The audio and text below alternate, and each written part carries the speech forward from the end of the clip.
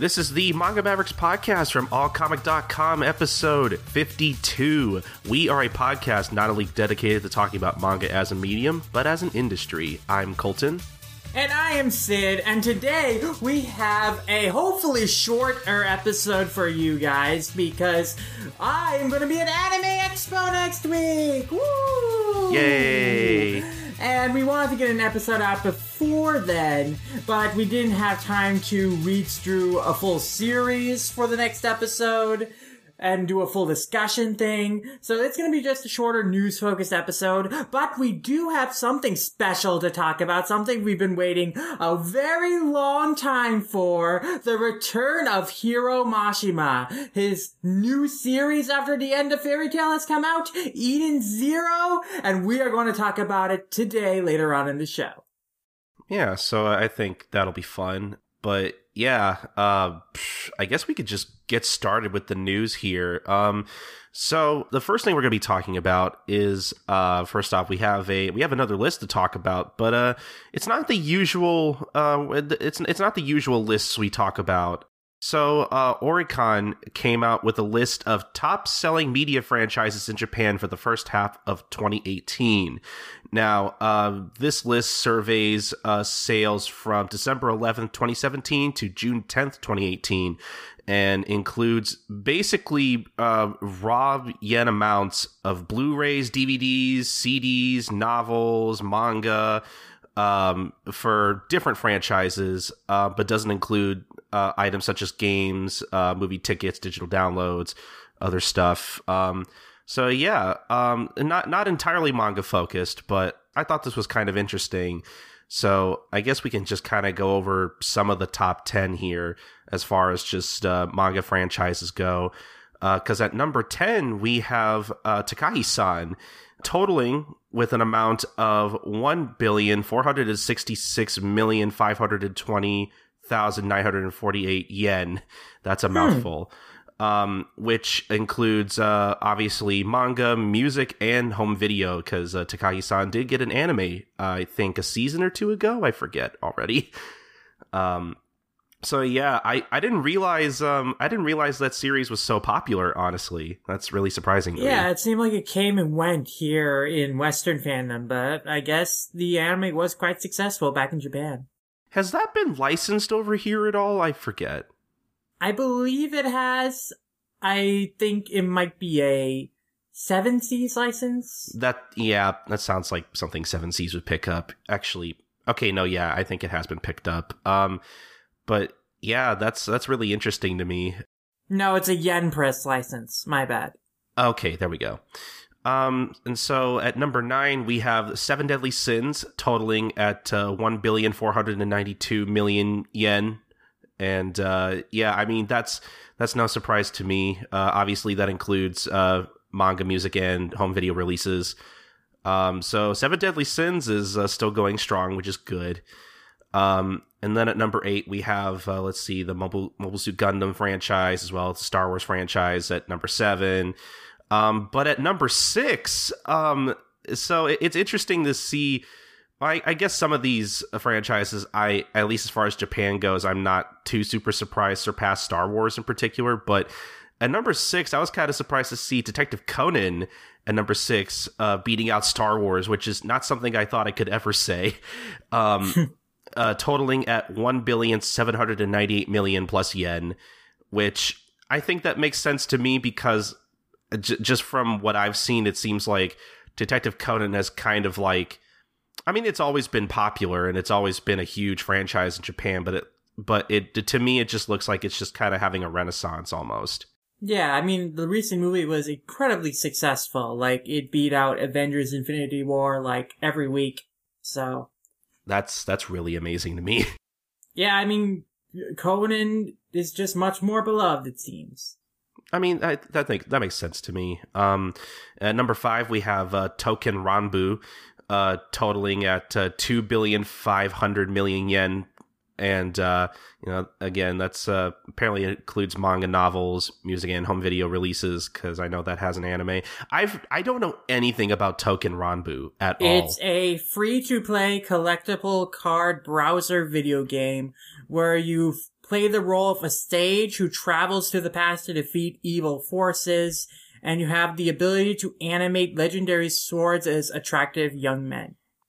Okay, that makes sense to me.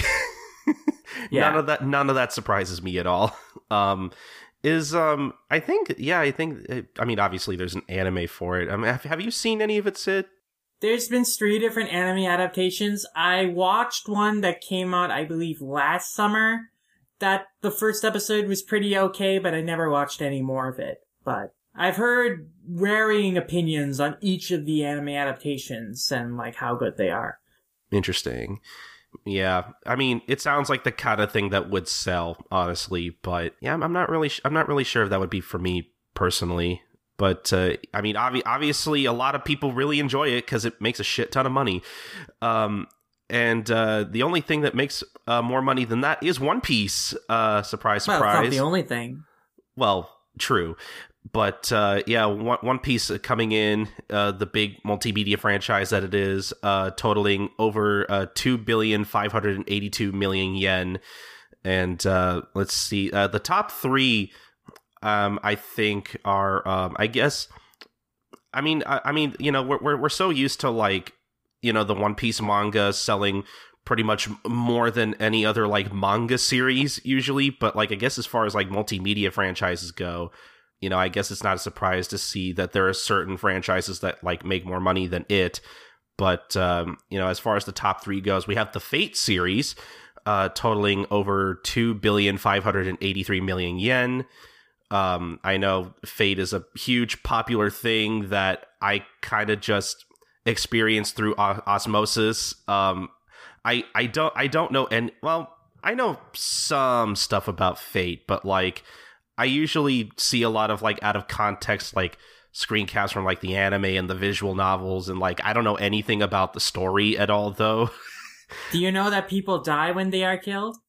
I did know that. I did know that. Thankfully, I know at least that much. So I guess that's not a huge surprise to me. I know Fate is a very popular thing, even here in the West. But let's see. At number 2, we have the Idolmaster series, totaling with 3,631,000,000 yen. Now, I know certain people that are into this franchise, but like I didn't realize it was this popular. Yeah, I mean, the Idolmaster and the number 1, Love Live, are extremely popular franchises. You know, idol games and anime and stuff are a big business in Japan, and like these are the top 2 franchises. Yeah, I mean, pretty much, yeah, it kind of gave it away. But yeah, Love Live's number 1, which I'm not that surprised about because Love Live is just it's such a huge thing over there. That unfortunately I'm just not into, but I know a lot of people who vehemently swear by it, and you know I appreciate that passion. But man, I mean, like I've seen at least like the first season of the anime, and that's it. But like I thought it was kind of cute. But I mean, like you know, it's I know it's more than just the anime. Like it's I mean you know like I mean Sid said it best. Like idol culture is such a huge thing over there. I'm not really that surprised it rakes in that much money.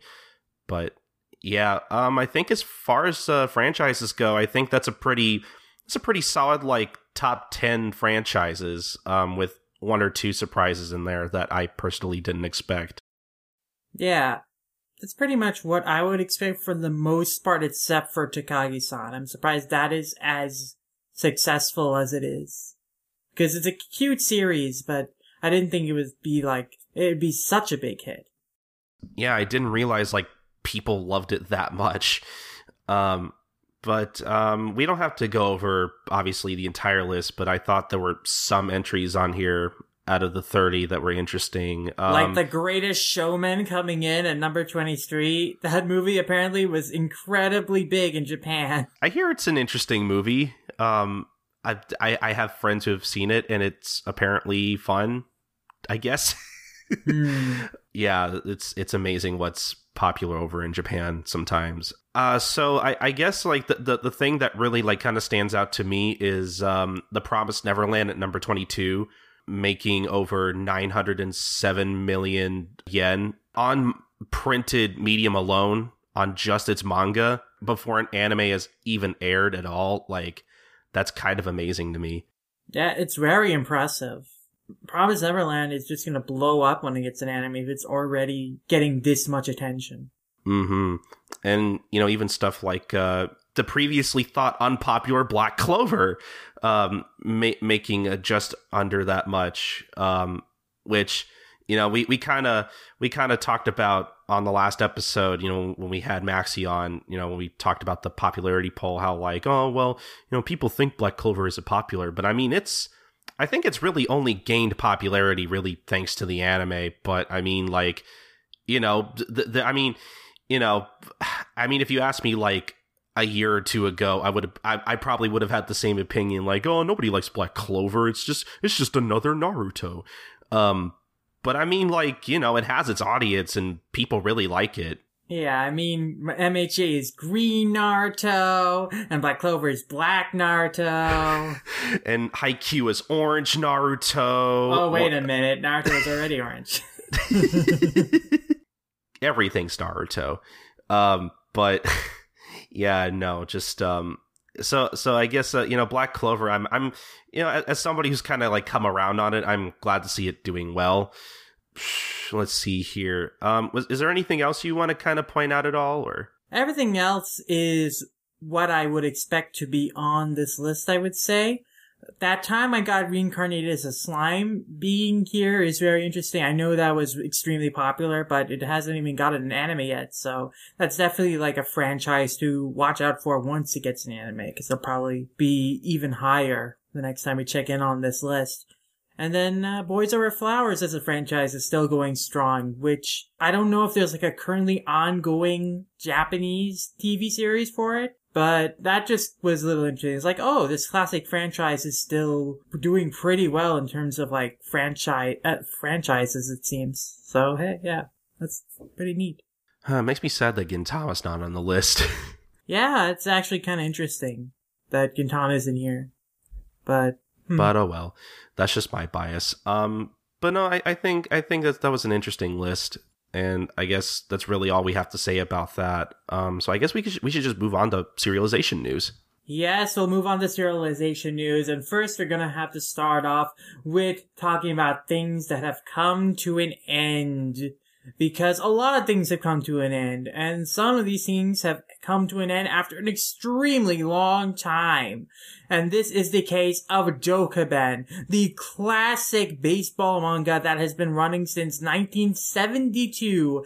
It has finally ended after 46 years in Weekly Shonen Champion. It has ended, and that's basically all I have to say, but it was originally started about a high school baseball club, and it inspired a 163 episode anime and a live action film during the course of its run. The final arc began in 2012, so 6 years later, we've finally come to the end of it. This is a series that I don't know if we'll ever see in an official capacity over in North America, but it's definitely one of the big classics. So it ending is definitely like a big deal that should be taken note of, and it's be, interesting to see what the legacy of Dokaben will be. I'm just interested in how you could keep a story like that running for that long. It's like the first thing that comes to mind. Like, wow. Yeah, I mean, Major as a franchise is only like half that length, so yeah, it's pretty interesting. I wonder if there was, especially if they were only in high school for the entire run of the series. Because like even Major showed Daigo like grow up and become an adult and stuff. And that's the same thing for Captain Tsubasa too, so very curious about that. But there are other series that have also recently come to an end, and one of those series is Suredure Children, a manga that has been running in Weekly Shonen Magazine, got a very charming anime last summer season. It will be ending in the 32nd issue of Weekly Shonen Magazine on July 11th. So you will have conclusions to all of the cute romances in the series. And yeah, the final volume will be the 12th volume, and that should come out in a few months or so. And Kodansha USA releases the series digitally in English, so we'll definitely be getting the entire run of that at some point as well. Well, there you go. And speaking of things ending, so it looks like Attack on Titan Before the Fall, one of its many spin-offs or whatnot, looks like is reaching its final arc, according to the August issue of Kodansha's monthly shonen series. So that's interesting. I'm assuming this is like a prequel series or something. Oh yeah, you've never read it? No, I don't really keep up with Attack on Titan, let alone like any of its like spin-off series, honestly. So like I'm kind of in the dark about this one. It's been a long time since I read it, but it's a very interesting series. It takes place like 100 or so years before the beginning of Attack on Titan, and it's kind of about the history of the original like Survey Corps guys. Well, I guess not the original, but like the guys who kind of founded the Survey Corps as we know it in Attack on Titan and refined like the maneuvering gear that all the Survey Corps members use and stuff. So, and like also came up with the system about like going outside for expeditions and like coming back successfully and stuff. So yeah, it's about this very interesting protagonist in that like he was discovered inside the body of a Titan, and so everyone thinks like he's a Titan's child and stuff, so he's like horribly abused and discriminated when he's a kid before he like kind of is able to escape and join the Survey Corps. And yeah, it's a very interesting series that kind of looks at kind of the darker history of the world of Attack on Titan a little bit, also showing some like origins of things like we come to recognize in the series. And I just thought the character of Kyotaro, I think, is the main protagonist's name. I thought he was very interesting. I thought the main female lead was pretty interesting. It's been quite a while since I read it, so I'm fuzzy on all the details. I just know that it's a really interesting series, and I really enjoyed reading. I think it actually has better art than Attack on Titan, the main series. I think that the Satoshi Shiki's art is better than Isayama's, but yeah, it's a good series, and I really should get back onto it at some point. I mean, as someone who's sort of like, kind of mostly lukewarm on Attack on Titan, like maybe kind of indifferent, that actually does sound really interesting. But yeah, it looks like that'll be entering its final arc. When it will end, only time will tell. But it looks like we also have some more magazine news that we need to talk about. The ending of one thing can lead to a new beginning for other things, and that is the case with Monthly Comic Burst, which is ending. It has ended. We reported on that a few weeks ago. But the series serialized in Comics Burst are not ending alongside the magazine. Instead, they will be moving online to Gentosha's Denshi Burst website on July 30th. And the such series that are moving to Denshi Burst include Konohana Kitan, Hanabata o Kudasai, Coffee and Cat, Wakusei Closet, In Between Indigo and Blue, Magic Battlefront, Skill Rich World Online, Tokei Jikai no An, Sentiment no Yuke, Ayatsuchi Yomichi Chizugobo, Kensho Badoka, Wakusei Closet, Tomodachi Goko, and Otome Yokai Sakura from Lily Hoshino will also move there to Denshi Burst, but it's going to take a hiatus for a while chapters begin serializing again from the first chapter. And meanwhile, Akihiro Yamada's Beast of East and Paco's Ayuni are on hiatus for right now, but they will be on Denshi Burst when they return. Akari Funato's Under the Rose will be available digitally on September 10th. Kiki's Varia Garden will move to Rutao's Sweet Wet magazine on August 22nd. So, most of the titles being serialized in Comic Burst are going to find a new home on Denshi Burst. And yeah, so you can continue to read and support them on there. And the ending of one magazine doesn't necessarily spell the end for print magazines in general, because a new manga magazine is launching pretty soon from Shonen Gahosha. And that magazine is called Young King Bull. It's going to come out on August 4th. The tagline reads, "The recklessness towards hope. Young King Bull is born."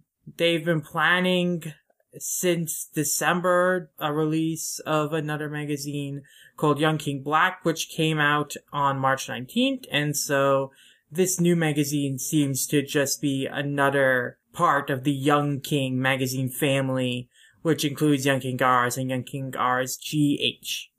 So the Young King magazines are doing well. No info on like what series will be launched in this, but yeah, it'll be interesting to see what comes out of it. Yeah, interesting that they're starting new print magazines when it just kind of seems like, I mean, I'm sure it's safe to assume that, you know, obviously print sales are, as far as magazine goes, are declining, you know, all over the place. And so it's just kind of interesting to see publishers take the initiative and, you know, start new magazines. It's just kind of interesting to me personally. But there are other new things on the horizon. Last episode, we talked about how many new One Piece spin-offs are coming out this summer. Too many. And there is another one that has recently come out as well. Another One Piece gag manga spin-off that has come up on Shonen Jump Plus that is called Koisoro One Piece, otherwise known as Loving One Piece. It is a gag manga Oda himself has authorized. The tagline is "The spin-off gag manga that tempts God sets sail." And it teases that the first chapter is a couple's first date at a zoo where they search for Chopper there. So it seems like this manga is about very eccentric One Piece fans. But yeah, this is like the fourth new One Piece spin-off manga that has come out this summer. Oh boy, yep. One Piece is a thing that'll just never stop going and never stop producing spin-offs, apparently. Yeah, I guess. Just like Fairy Tail, huh, Colton? Yeah, oh man, yeah, a lot of new Fairy Tail stuff coming. Because Hiro Mashima revealed himself, or I guess basically revealed a tentative title and a new visual for a previously revealed Fairy Tail spin-off, and this new manga is tentatively titled Fairy Tail City Hero, illustrated and written by Ushio Ando. And yeah, from the visual, it looks actually kind of cute. Basically, just you know, the main trio, Natsu, Happy, and Lucy, all probably working as cops in the big city. I guess that could be kind of funny. I'd read a little bit of that. So I'm sure that'll probably get picked up by Crunchyroll or something for a simulpub somewhere. And we also have another Fairy Tail spinoff coming soon that is going to be illustrated by Kenshiro Sakamoto and will be titled Fairy Tail Happy's Grand Adventure, and will basically just be about Happy and all of his misadventures. As he's in some sort of animal kingdom by this teaser image. Yeah, it actually looks pretty cute. We just can't get enough Happy. I know, we just never enough happy. Oh boy. So, you know, if you're a fan of Fairy Tail, you have a couple of neat little spin-offs to look forward to. Apparently just a lot of new Fairy Tail stuff coming from, not necessarily all from Mashima, but I think also he's working on a I think he's at least working on another Fairy Tail spinoff that I guess is... Yeah, he's working on a sequel spinoff manga. Yeah, so that'll be interesting. Like I've said on the show before, like I don't know how the dude does it, because he's already working on Eden Zeros. So man, we'll talk more about Eden Zero at the end of the show. But you know, speaking of creators, you know, getting more work. So is it Tite or Tite Kubo? I always get those confused. I think it's Tite. Okay. Because I've heard people pronounce it as Tite before, or Taito, I don't know. I'm going to go with Tite Kubo. Tite Kubo apparently will be coming out with a new one-shot in Weekly Shonen Jump, and the one-shot is titled Burn the Witch, which will be a 62-page one-shot that will debut in the 33rd issue of Weekly Shonen Jump on July 14th. which from just the teaser art alone actually looks pretty cute. As much as I kind of fell out of Bleach, I am not opposed to more work from Kubo. I've always thought he was a competent artist, honestly. I just wasn't ever a fan of his storytelling, which is something I kind of have in common with Mashima, but that's neither here nor there. But no, yeah, I'm actually really looking forward to reading this one shot, and I'm sure this will get picked up by Viz for that issue of their Jump. And I think we could probably maybe even talk about it on the show or something if we find it interesting enough. Most definitely. Also, I looked it up, and it is pronounced Tight Kubo. I don't know why I second-guessed myself there. But, yeah, I mean, I'm extremely excited for this, because it looks like it'll have a very interesting premise. I'm liking that it's about female protagonists, and yeah, I think that it can be a lot of fun. It looks very different from Bleach, which is all about Japanese kind of mythology and concepts, and this looks like it's more about Western ideas, so it's very interesting. Yeah, that's something I'm looking forward to as well. Is that it looks different enough from Bleach. Like, I'm all about Kubo dabbling into different stuff. So yeah, he's traded out Soul Reapers and Hollows for witches and dragons. Which honestly, I think he could do a pretty good job with some of that material. I really want to see what comes out of that. Mm-hmm. So we'll definitely be talking about this once it's out, and eventually I'm sure we'll get some kind of English translation from Viz. So yeah. But I think that about does it for serialization news. Mm-hmm. And so now let's talk about some licensing news, and Kodansha has another slew of new digital-first manga releases coming out this July that we're going to talk about. Starting off here with I'm Standing on a Million Lies, which will be out on July 3rd from Naoki Yamakawa and Akira Akinari now, which is a visually stunning RPG manga about a high school loner who gets transferred alongside two classmates to another world where they must work together to fight for their lives. So this is another trapped in a video game survival manga, but I don't know. I like the cover image where the protagonist, I guess, is standing on a tower of corpses. So in terms of like art and tone, it might be very interesting. I was going to say, like, the cover looks like a scene out of something like Kingdom almost. Yeah, Kingdom, Vinland Saga, like something where there's a high body count and a lot of that. Mm-hmm. So, I mean, I don't know. I would at least give it a chance, maybe. Yeah, you can read the first chapter for free already on Kodansha's website, so give that a check and a look at. Next, we have Tokyo Alice from Toriko Chia, which will be out on July 10th, which is a slice-of-life romance manga about four Alices living in the big city in search of happiness and shopping. Okay. Sounds cute. Mm-hmm.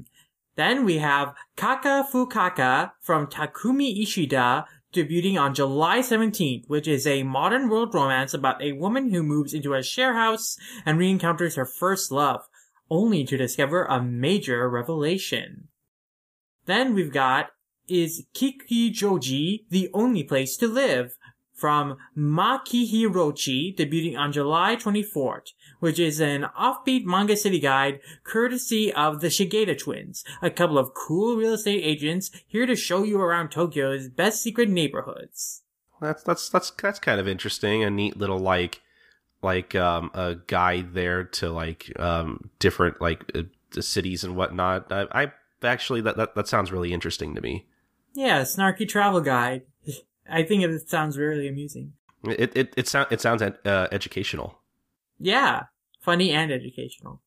And then we've got The Princess Romance Gambit from Miki Asada, debuting on July 31st, which is a romance manga about a prince who has a 500 IQ and just about everything, but gets his life thrown out of whack by one plain girl. Problem is, she's not sure if she wants anything to do with him. Uh-oh. So, he's super smart, but he can't take a hint. Yeah, that sounds wacky. Really interesting list of debuts from Kodansha. I really like this thing that they're doing every month where They've been introducing new series whatnot every month or so. I really hope they keep it up. I think this batch of new series all is very promising in their own ways. They definitely have very good covers that are very appealing and striking. And the premises, while a little vague in some cases, are intriguing enough for me to want to, check them out. I think the one I'm the most interested in is Kichijoji. Honestly, that just sounds like the kind of I don't know, that's the one that's just so humorously offbeat compared to the rest of them that it just really stands out to me. It definitely has the most unique premise and most interesting minimalist kind of cover. So, very, very intrigued by that. And like I said, even I'm Standing on a Million Lives, I think maybe could be interesting, or at least make for a good, probably fun action series at least. I find myself a little more drawn to the street romances. Though, of those, I think that I'm most intrigued by Kakafukaka because there's a mystery element to this synopsis here. I guess out of the romances, I'm more interested in Tokyo Alice just because I kind of like the slice of life aspect there. It just sounds like it'd be really cute. The art style of the cover is also probably the most appealing out of the 5 to me in terms of comparing them all. No, I definitely agree. Actually, it's definitely the most appealing to me as well. Actually, but I guess we'll just have to wait until next month to see what else Kodansha brings.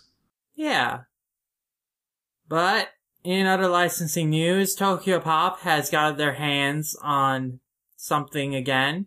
They've gotten their hands on the Yumikuma Arashi manga that they will be releasing under the title Yuri Bear Storm, which is, a pretty, accurate title. They're gonna ship out the first volume on January 22nd. This is a manga drawn by Akiko Morishima, an adaptation of the anime directed by Kunihiko Ikuhara.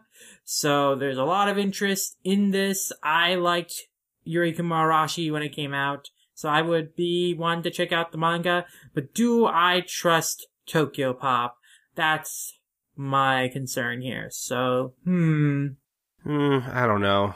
I'm kind of interested in because after reading through all of the release of GTO, which was pretty spotty at best.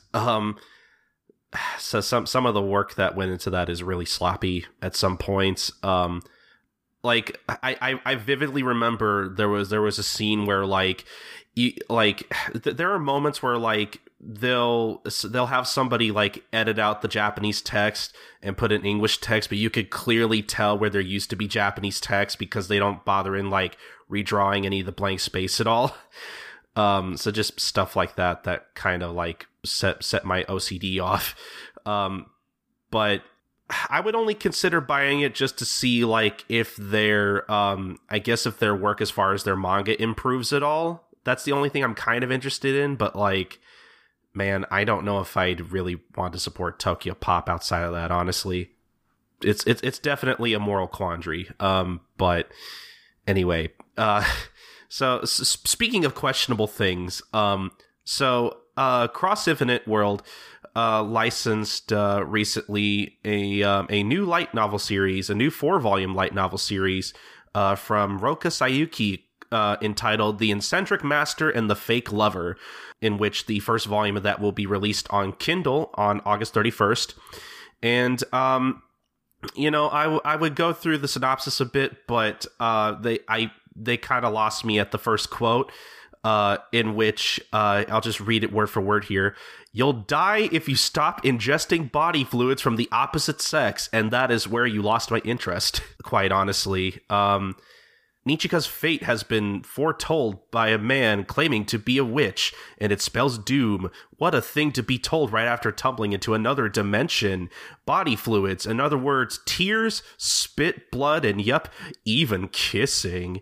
That kissing is the exchange of spit, so, you have the two of the same thing here.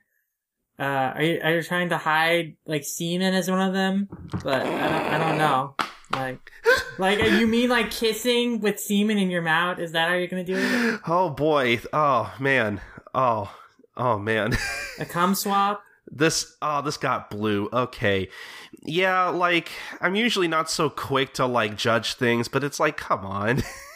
I don't have anything necessarily against the premise, in the sense that it seems like the female protagonist is making the choice. I mean, like, I guess she's forced to be in this situation, but then she, like, is taking the initiative in her own survival, I guess. It's like, I don't know if it's like gonna be exploitative just based on the premise.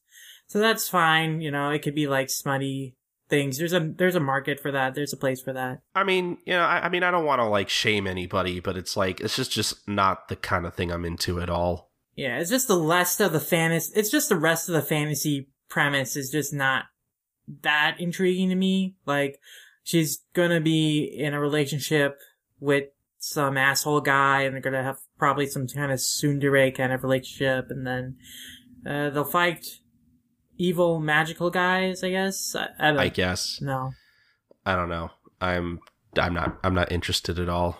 See, if the second part of the premise, if the fantasy part of the premise was more interesting, I would be more intrigued by this. But that's like what kills me there is when I read this final paragraph, it was like, yeah, I guess this is sure like a fantasy premise.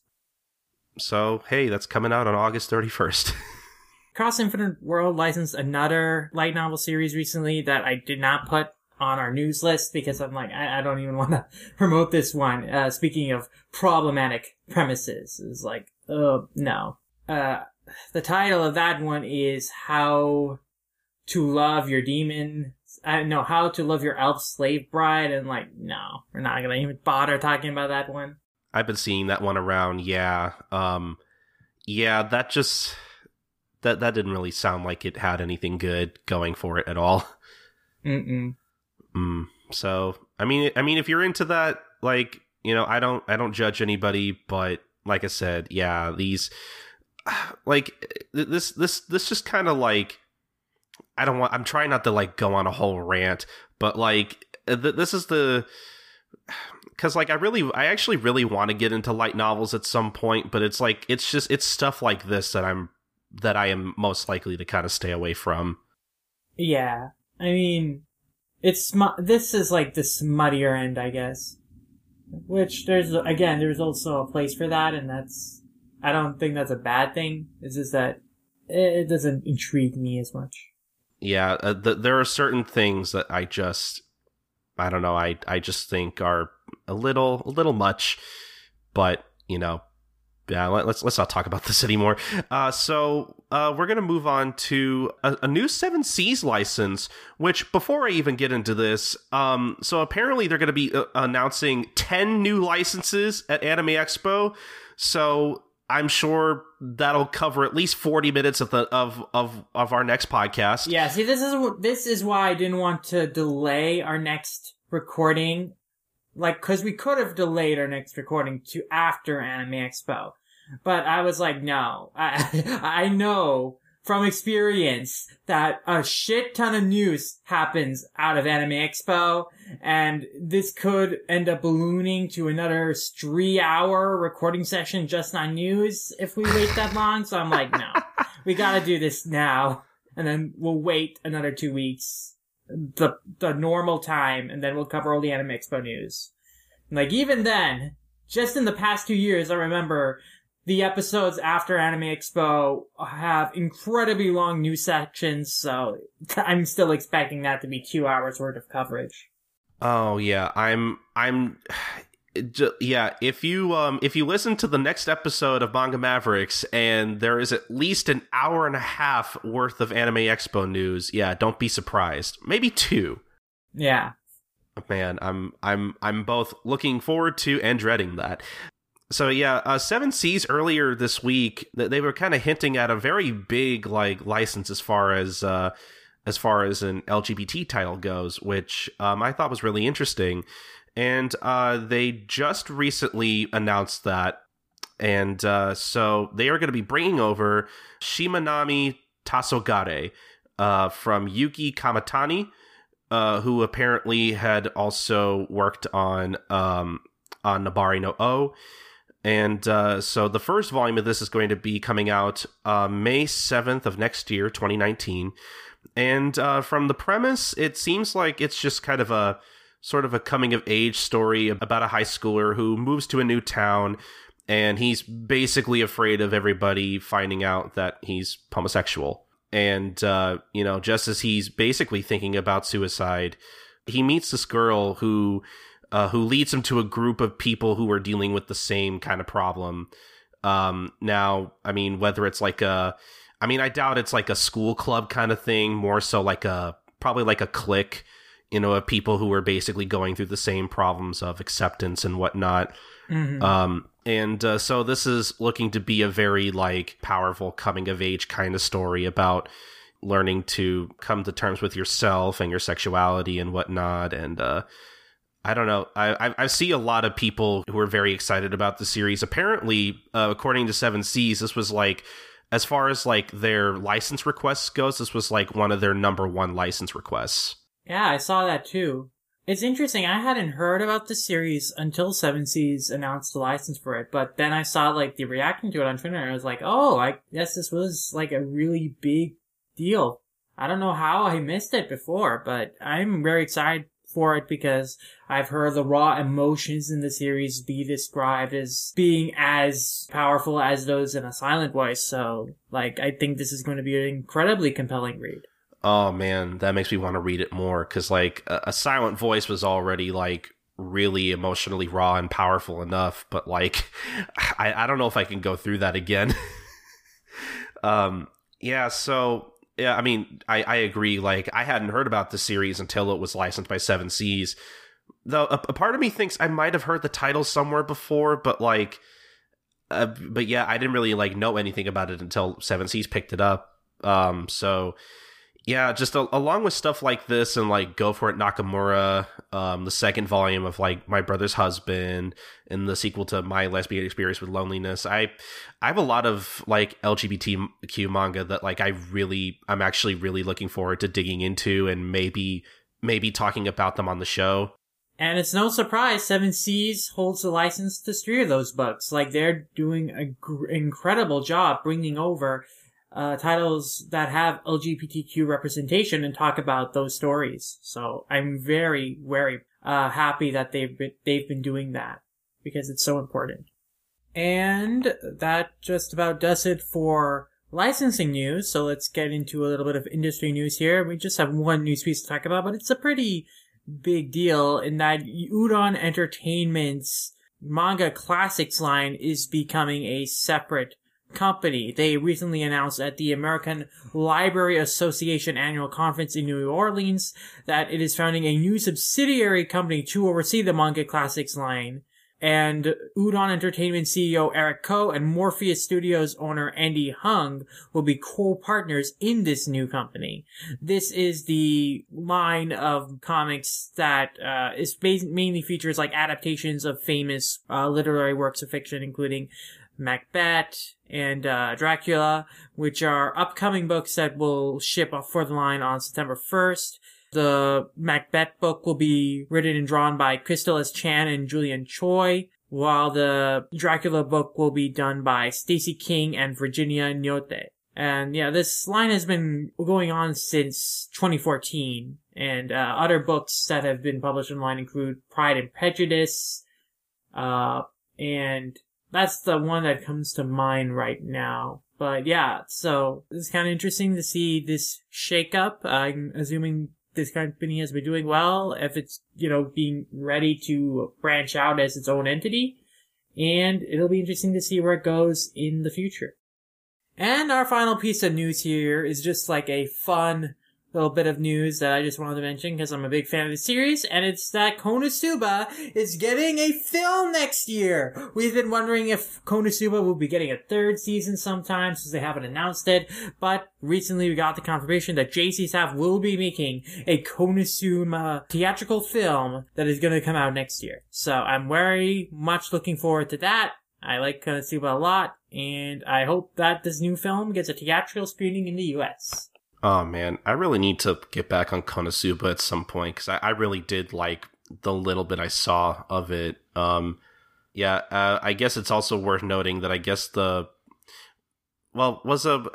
I forget. So, what was the anime already animated by JC Staff, or is that something new for the movie? I don't think. No, Konosuba. The previous scenes were done by Studio Dean. Okay, that's right. And yeah, I guess apparently the movie is going to be produced and animated by JC Staff. So, change in animation studio, but I wonder if there will be like a difference in quality. I mean, obviously, like I'm sure the movie will probably look a little better than the show just because it's a movie. But yeah, it'll be interesting to see if there's any like real noticeable difference in the animation besides that. Yeah, it'll be interesting to see how much of the same staff carries over, because that's really the bigger question. So hopefully most of the staff does come over for this new project. But no, yeah, for all you Konosuba fans out there, it's not a season 3, but, it's still something. Mm-hmm. But I think that about does it for news. Yeah. Very awkward transition here into Eden Zero, I guess. There's no good transition other than, I guess they're both fantasy series. Well, sometimes transitions don't always work. But so, yeah, I guess we could just move on to talking about Eden Zero from Hiro Mashima, which just debuted over this past week, and at least at the time of this recording. Sid, do you want to talk a little bit about what Eden Zero is actually about? Eden Zero is about this kid named Shiki who, I don't know how he was abandoned on this, like, island of robots, but essentially he was taken in by the Demon Lord, or at least the robot who plays the Demon Lord on this amusement park island full of robots. And so he's just raised by the robots in this kingdom called the Grand Bell Kingdom. And then one day, another human traveler comes to the island named Rebecca with her cat in tow, Happy, from Fairy Tail, who I guess is here now in this series too. It's not enough to have Plu be in every series. Now Happy must be too. But anyway, Rebecca comes here because she wants to find like a cool place to like film basically YouTube videos so that her YouTube channel can have 1 million subscribers and she'll be super popular and stuff. So that's her goal. And then eventually there's like she encounters like this giant robot cat thing that I guess is breaking down or something. And then that's how she meets Shiki. And then Shiki has not seen another human before, so there's hijinks. It's very much like Goku meeting Bulma-esque. Oh, you're a woman? I don't know what a woman is. I've never seen another human being before. And then basically, she's a little creeped out by him at first, understandably. But then she kind of very suddenly, it kind of warms up to him when he tells her that he's friends with all the robots. It's like a very awkward transition because there's this panel of her looking very like creeped out and like, oh, all each other. And then he just says, oh, they're my friends. And then she has a smile on her face. And the next page is like, okay. That was quick. You sure got over that quickly. Anyway, basically, what happens later is that the king, the robot that plays the king, is informed that Rebecca's here, and so the king leads the robots to kidnap Rebecca and tie her and Happy up on like a pole so they can burn them at the stake, because their plan is we are waited for human travelers to come here so we can steal their ship and go off for the outside world, because we are tired of being slaves to humans and tools just for their amusement. And they claim like a virus has made them change their attitude on that and stuff. Then basically Shiki is like, but why? Why are you doing that? We're friends. But they're like, no, we can't be friends with humans. Humans are our enemy. Humans bad. Yeah. So then Shiki has to, fight to save Rebecca. And then basically he awakens like his special power that, gives him the strength to fight back against the robots and, take Rebecca and just get away. The power is called Ether Gear, which is referred to as gear that works on his body's ether flow, reconfiguring it to give him new power, a power from the Dark Ages. So there's a lot of mystery behind this power. We don't really know, like, all the specific details of how it works yet, but it, like, gives him, like, these patterns on his arms and stuff. Like, he has circle kind of things over his knuckles, and that there's, like, these weird lines going up his arms. Anyway, he can, like, really jump around. He has more acrobatic and stuff, and he, like, beats down the Robot King, and then they all, like, get on Rebecca's ship, and they leave to space. Because it turns out the kingdom is not just an island on Earth or anything. This is like an entire planet that is just this kingdom, that is just this island. And that is kind of basically how planets are in this universe. It's like they're these little floating islands.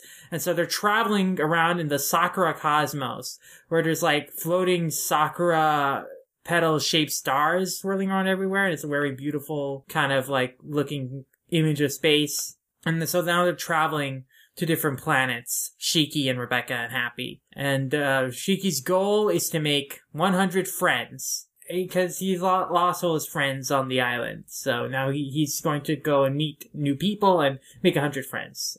And then the very sad dramatic twist that was very good is that it turns out this was the plan of the robots all along. They were waiting for another human to come so that they could make Shiki go with her out into the stars, because the robots are basically dying out because, they're rusting, they're losing their, energy supply. So before they, shut down for good, they wanted to make sure Shiki left the planet so he could go off on his own and, like, find new friends and stuff. And so it's very sad. They basically all shut down and power down, and kind of, I guess they die. And yeah, it's very sad. They put on this act because they're all performer robots. That's their like job. So this was like their big performance to like play the part of evil human hating robots in order to make Shiki leave the planet. But like, even though Shiki doesn't know all this, like he's still reflecting on all his good times he had with the robots. And he's like, they were my friends. Thank you so much for being there for me. I was never alone. And so that's how the chapter ends, basically. And, the journey just has begun for the man whose name will be remembered throughout the universe. While we're on that part of the chapter, I really like that gag where, like, he yells out to his robot friends and then he quickly realizes, oh wait, they can't hear me. Can I break the window? And Rebecca's like, no! I actually thought that was kind of funny. So I guess I kind of want to go first as far as like first impressions go, because like, I've talked about on the show before, about, because I think it's safe to assume that we both either just kind of grew tired of or got kind of burnt out on Fairy Tail at some point. Mm-hmm. And like, just the long and short of it, like, I really liked Fairy Tail at first, but then like at some point I just kind of like started getting tired of it, and I just thought it got kind of like predictable and repetitive a little bit, and basically the time skip just kind of killed whatever like interest I had in reading the rest of it. So I haven't really like been keeping up with Mashima's works since then, which is a shame, because like, I really loved Rave Master, or Groove Adventure Rave, whatever you want to call it, which at some point, that's something I do want to reread and like talk about on the show, because I remember reading Rave Master when I was still in high school. My high school library had all of it, and I really loved that series and thought it was a really great adventure series. So, I kind of go back and forth on Mashima's works. Most of the time, I think he's really capable of a lot of different things, and I think he has a lot of talent, but I was actually talking with Maxie about this on Twitter the other day, in that I have this fear of Mashima where he's going to become one of those people in my mind that, like, yeah, they have a lot of talent, but they just kind of stick with what they know, like, their fans want, and basically, like, what'll make him the most money.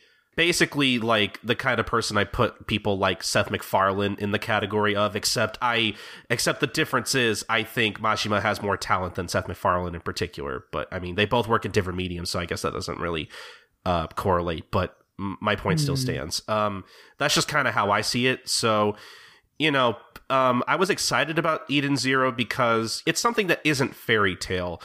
Like, I just got so tired of Fairy Tail at some point that, like, you know, anything different from Mashima just looks so much more interesting in comparison to me. And, you know, like, before I read the first chapter, like, what was it? Like the cover of that issue of Shonen Magazine got leaked online, and, you know, you have, you know, the main characters on the front cover, and it basically just, to me, it just looked like a cover image of, like, Fairy Tail again. Like, I fell into this trap of, like, being kind of disappointed in how, like, similar all the main characters looked, especially with, like, having Happy there, and how much, like, Rebecca looks like Lucy. And, you know, I was a bit disappointed at first because it's like, oh man, I hope this doesn't just turn into a Fairy Tail knockoff thing where it's like, oh, let's just reuse all the same character designs. And, you know, I know Mashima has done that same thing before, but, like, he's never really, like,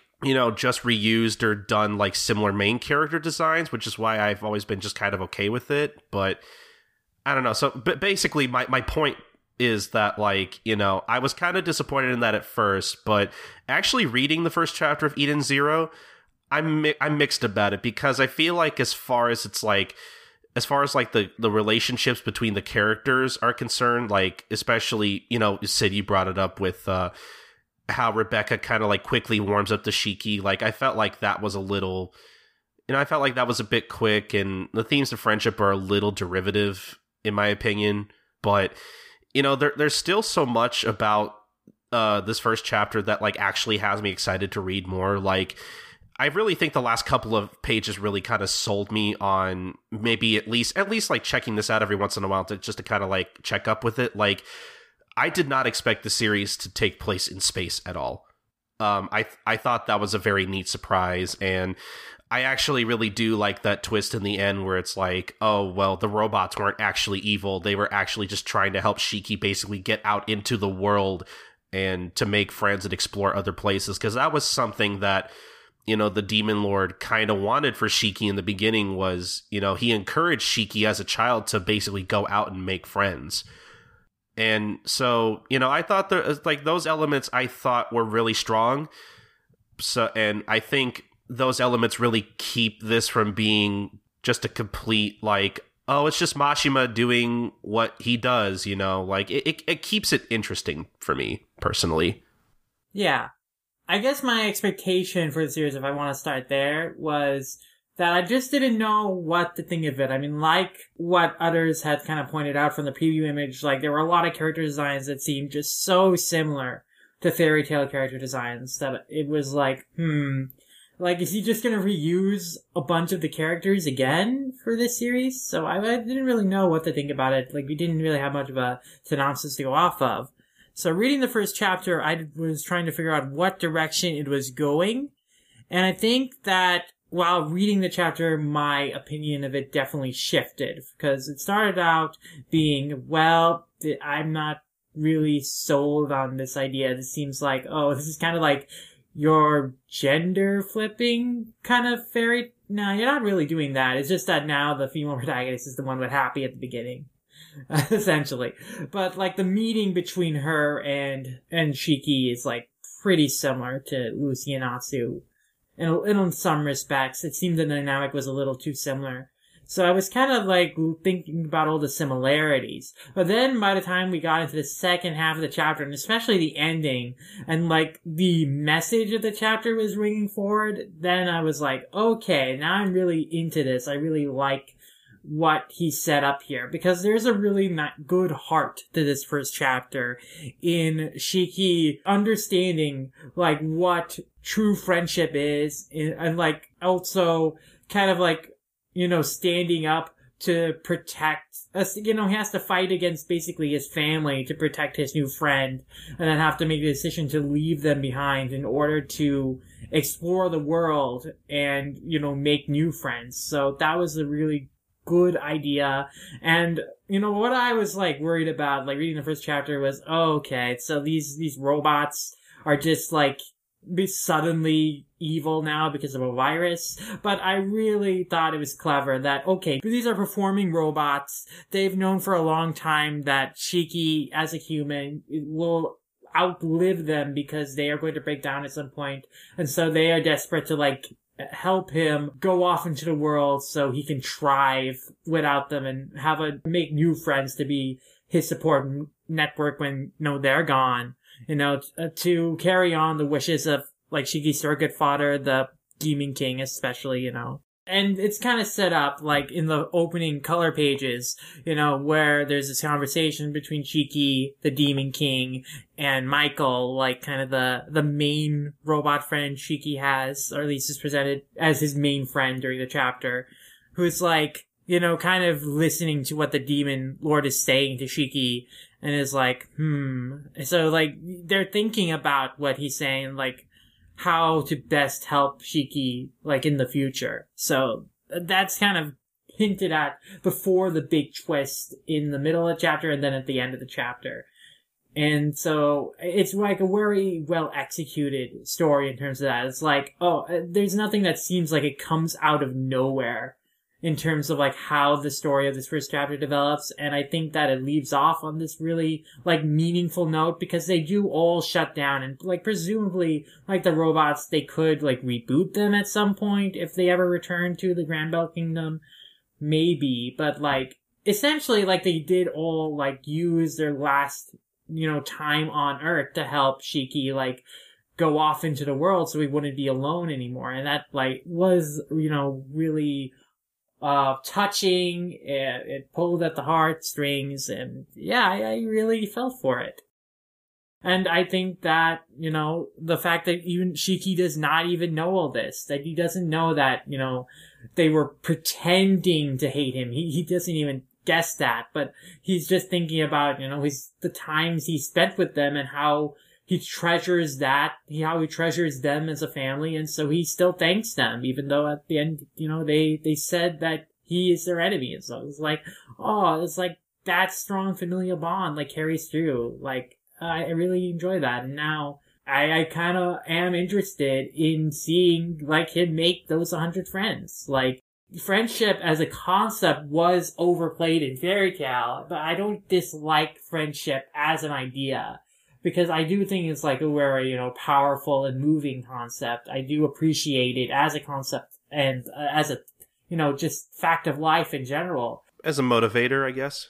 Well, yeah, I mean, the thing with how it was used in Fairy Tail as a motivator is that it was the solution for most of the conflicts, or not just that it was a solution for many conflicts, but that it would seem like an out-of-nowhere easy solution for many conflicts. Like, there's this moment, like, at the end of the tournament arc, like, the Grand Magic Games or whatever, where it's like Fairy Tail's solidarity, like, convinces Rogue, I think, is the person they're fighting, to, like, just stand down, to just give up on fighting, because it's like, oh no, their friendship and their strength, even though that they have worn themselves out fighting other guys, and I'm at full power, I cannot beat them. Oh, it's like, okay, come on, that's easy and convenient. But, like, the having friendship as a motivator for Shiki, just as a conceptual thematic idea being presented, like, straight on right in this first chapter, is something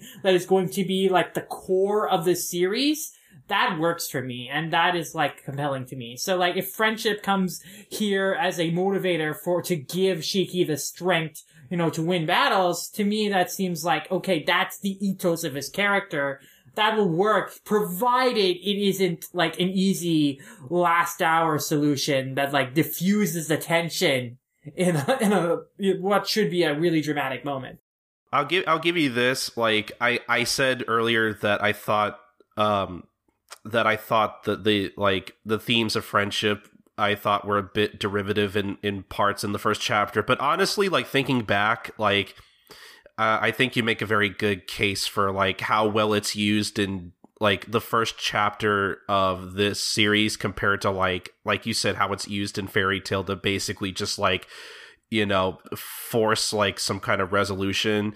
and like how cheesy it kind of comes off. Like, I think one of the things that like really set me off near the end of like what is it, the S rank war arc, I don't even remember what it's called, when they're on the island and they're like fighting each other. Yeah, the Tenro Island arc. Yeah, and there's a moment in particular where like some whatever the dragon's name is comes out of nowhere, and they're Technologia. Yeah. And they get in the circle and they're all holding hands, like that... and then somehow that well, it wasn't like that alone, I guess, that protected them, because Mavis is on the island. She's like, well, yeah, but my point being that like stuff like that, just like that is just, I don't know, like I'm fine with cheesy stuff, but like that was just kind of a level of cheese that like I just couldn't really get behind. I just couldn't take seriously at all. Just thought was like really like silly in like the worst way, and just like really took me out of it. Like,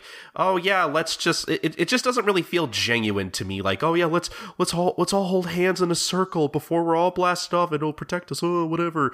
Like, so yeah. I guess the problem to me is just it didn't feel meaningful not at all enough, because there are no consequences to that. Like, nothing really comes out of that. Like, it's a moment, it's an image, but it doesn't really say anything about the relationship between the characters in a profound way, and it doesn't like affect things that happen later, because it's not like they did anything necessarily. It's not like them getting that circle protected them, from what I remember. I'm pretty sure it was just the fact that Mavis was there, and she, strong, so she protected them basically with her whatever force field thing, and then she kept them safe for like 7 years for no reason, for a time skip that did not amount to anything. Yeah, Yeah, it was just like the context of everything that happened involving that scene was just not well done at all.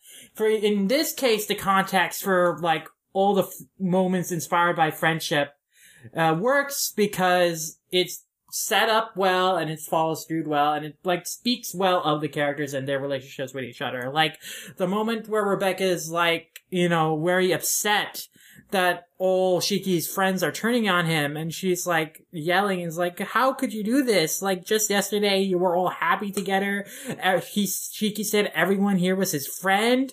How can you be so cruel? You can be a friend with anyone, doesn't matter, you're human or machine. It's like, and she's shedding tears for Shiki, this guy that she met yesterday, and like Shiki is reflecting on, what the Demon King told him, is like, if you have a friend who shed tears for you, you better treasure that friend for your whole life. So it like speaks to both, Rebecca here is like being a very selfless and empathetic character, because she like cares about Shiki, who she only just met, but she, understands and respects like his relationship with all the people here on the Granville Kingdom, and she, feels his pain at the fact that they are turning on him.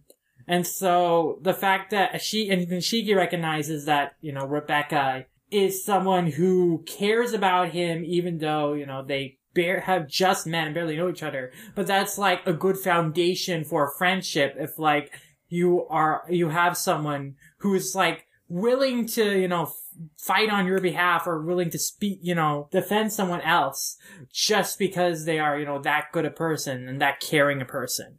And then, like, the fact that Rebecca is, stands up for him and, like, is crying on his behalf, and is, like, being so defensive of him and stuff. It's, like, supportive of him. Like, that's what gives him the strength to, just fight back, and, gives him something, to protect, because now he has, like, a new friend. He might have lost, like, all his friends here, but now he has someone to protect. He has another friend, another relationship to fight for, and so that's like what awakens his power. And so it all works for me in terms of like how everything goes down and why everything goes down.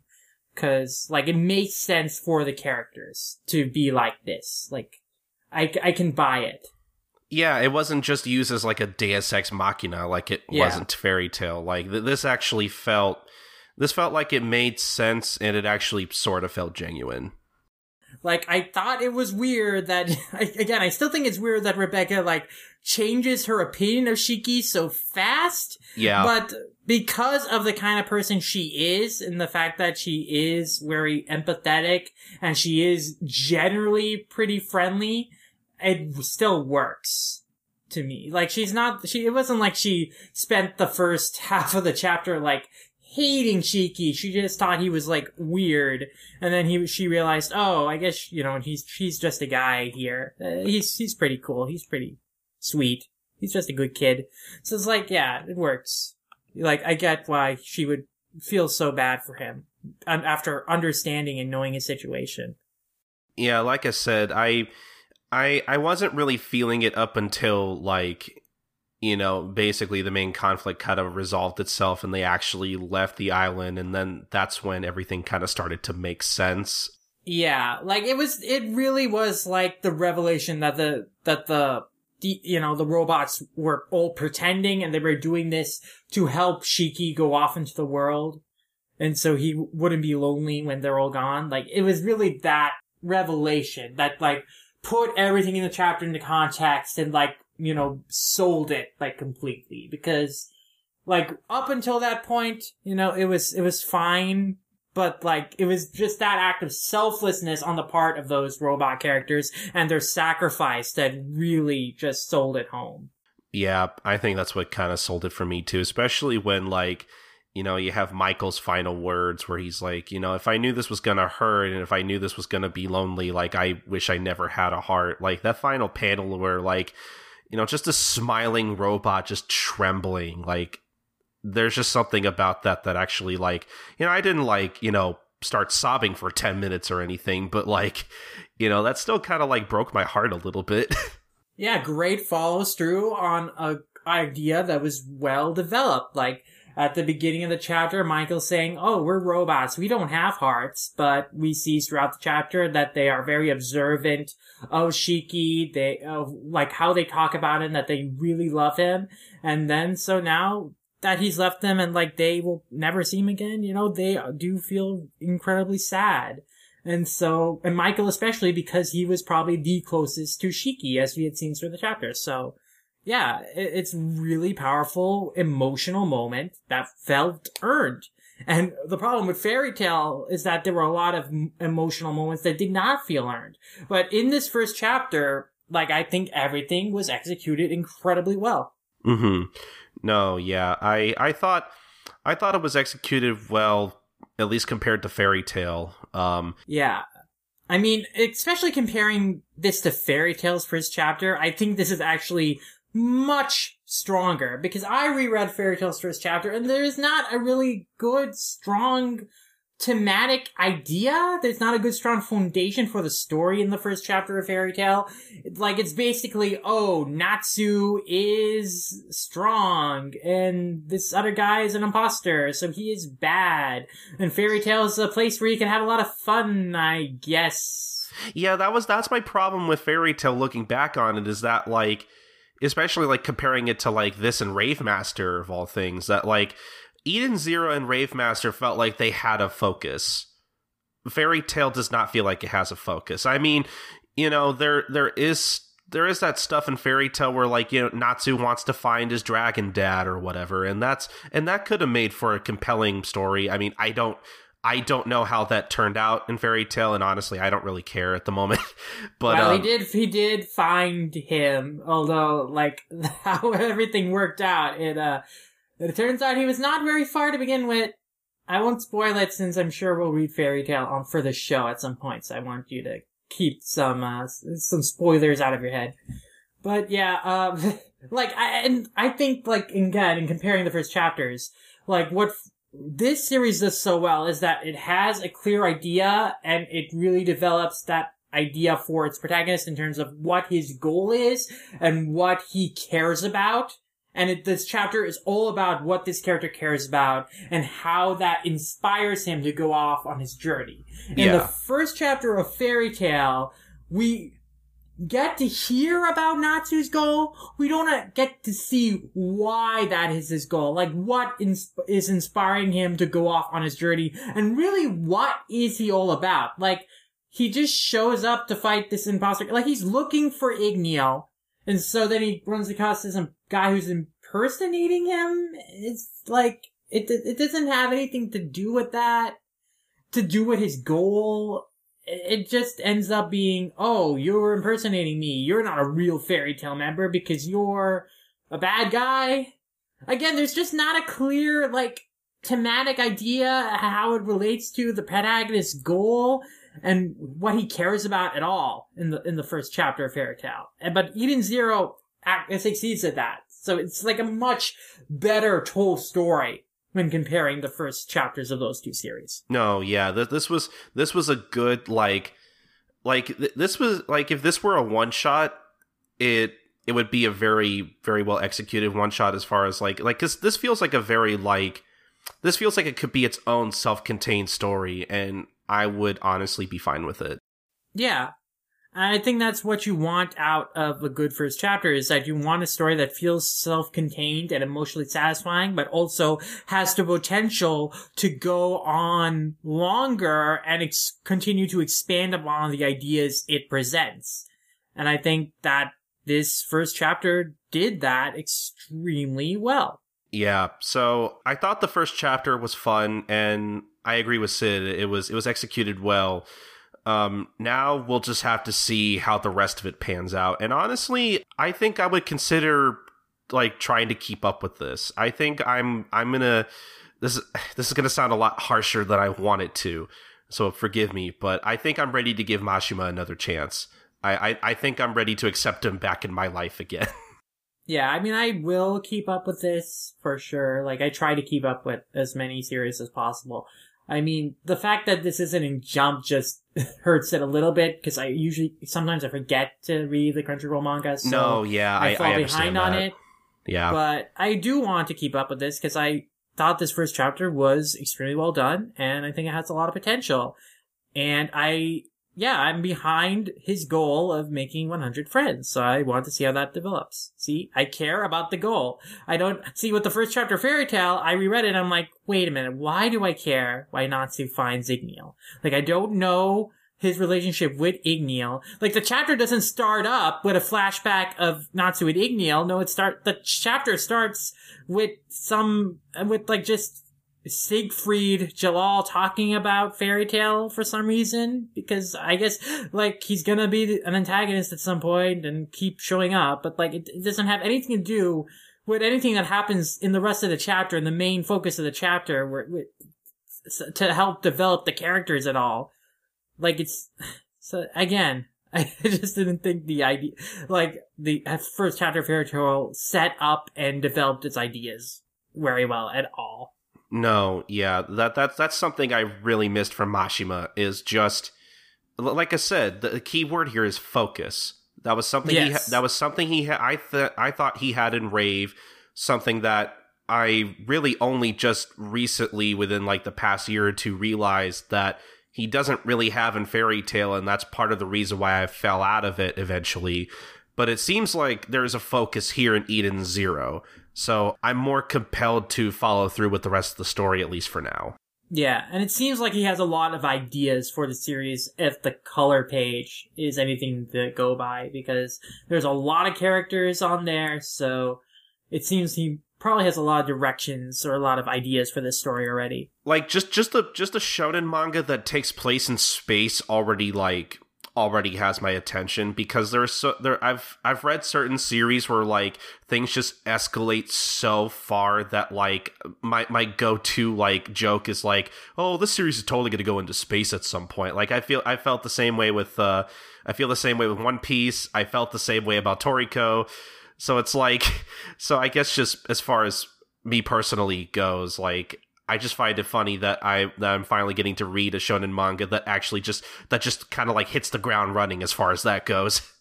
Yeah, I'm thinking aesthetically it's like a really cool choice, like these floating islands in space and stuff. I think that is really cool. And also, I was gonna make the joke earlier, but I just love how like you could tell like how far shonen manga has come, where it's like, you know, like, forget wanting to be the Hokage, forget wanting to be the Pirate King. I just want 1 million subscribers on YouTube. That is pretty great. Like, I hope we also got her goal. She wants to have 1 million subscribers on YouTube. It's very fun, small goal, but it's pretty fun. Like, it's very like modern, but like, it's kind of cute. Like, I kind of like that. Yeah. hopefully we'll see her journey to become one of the best YouTubers in this world, I guess. Forget 1 million subscribers, she'll get 10 million. She'll be the number one. That's gonna be her goal, ultimately. She'll beat out PewDiePie. Yeah, whoever the equivalent of PewDiePie is in this series.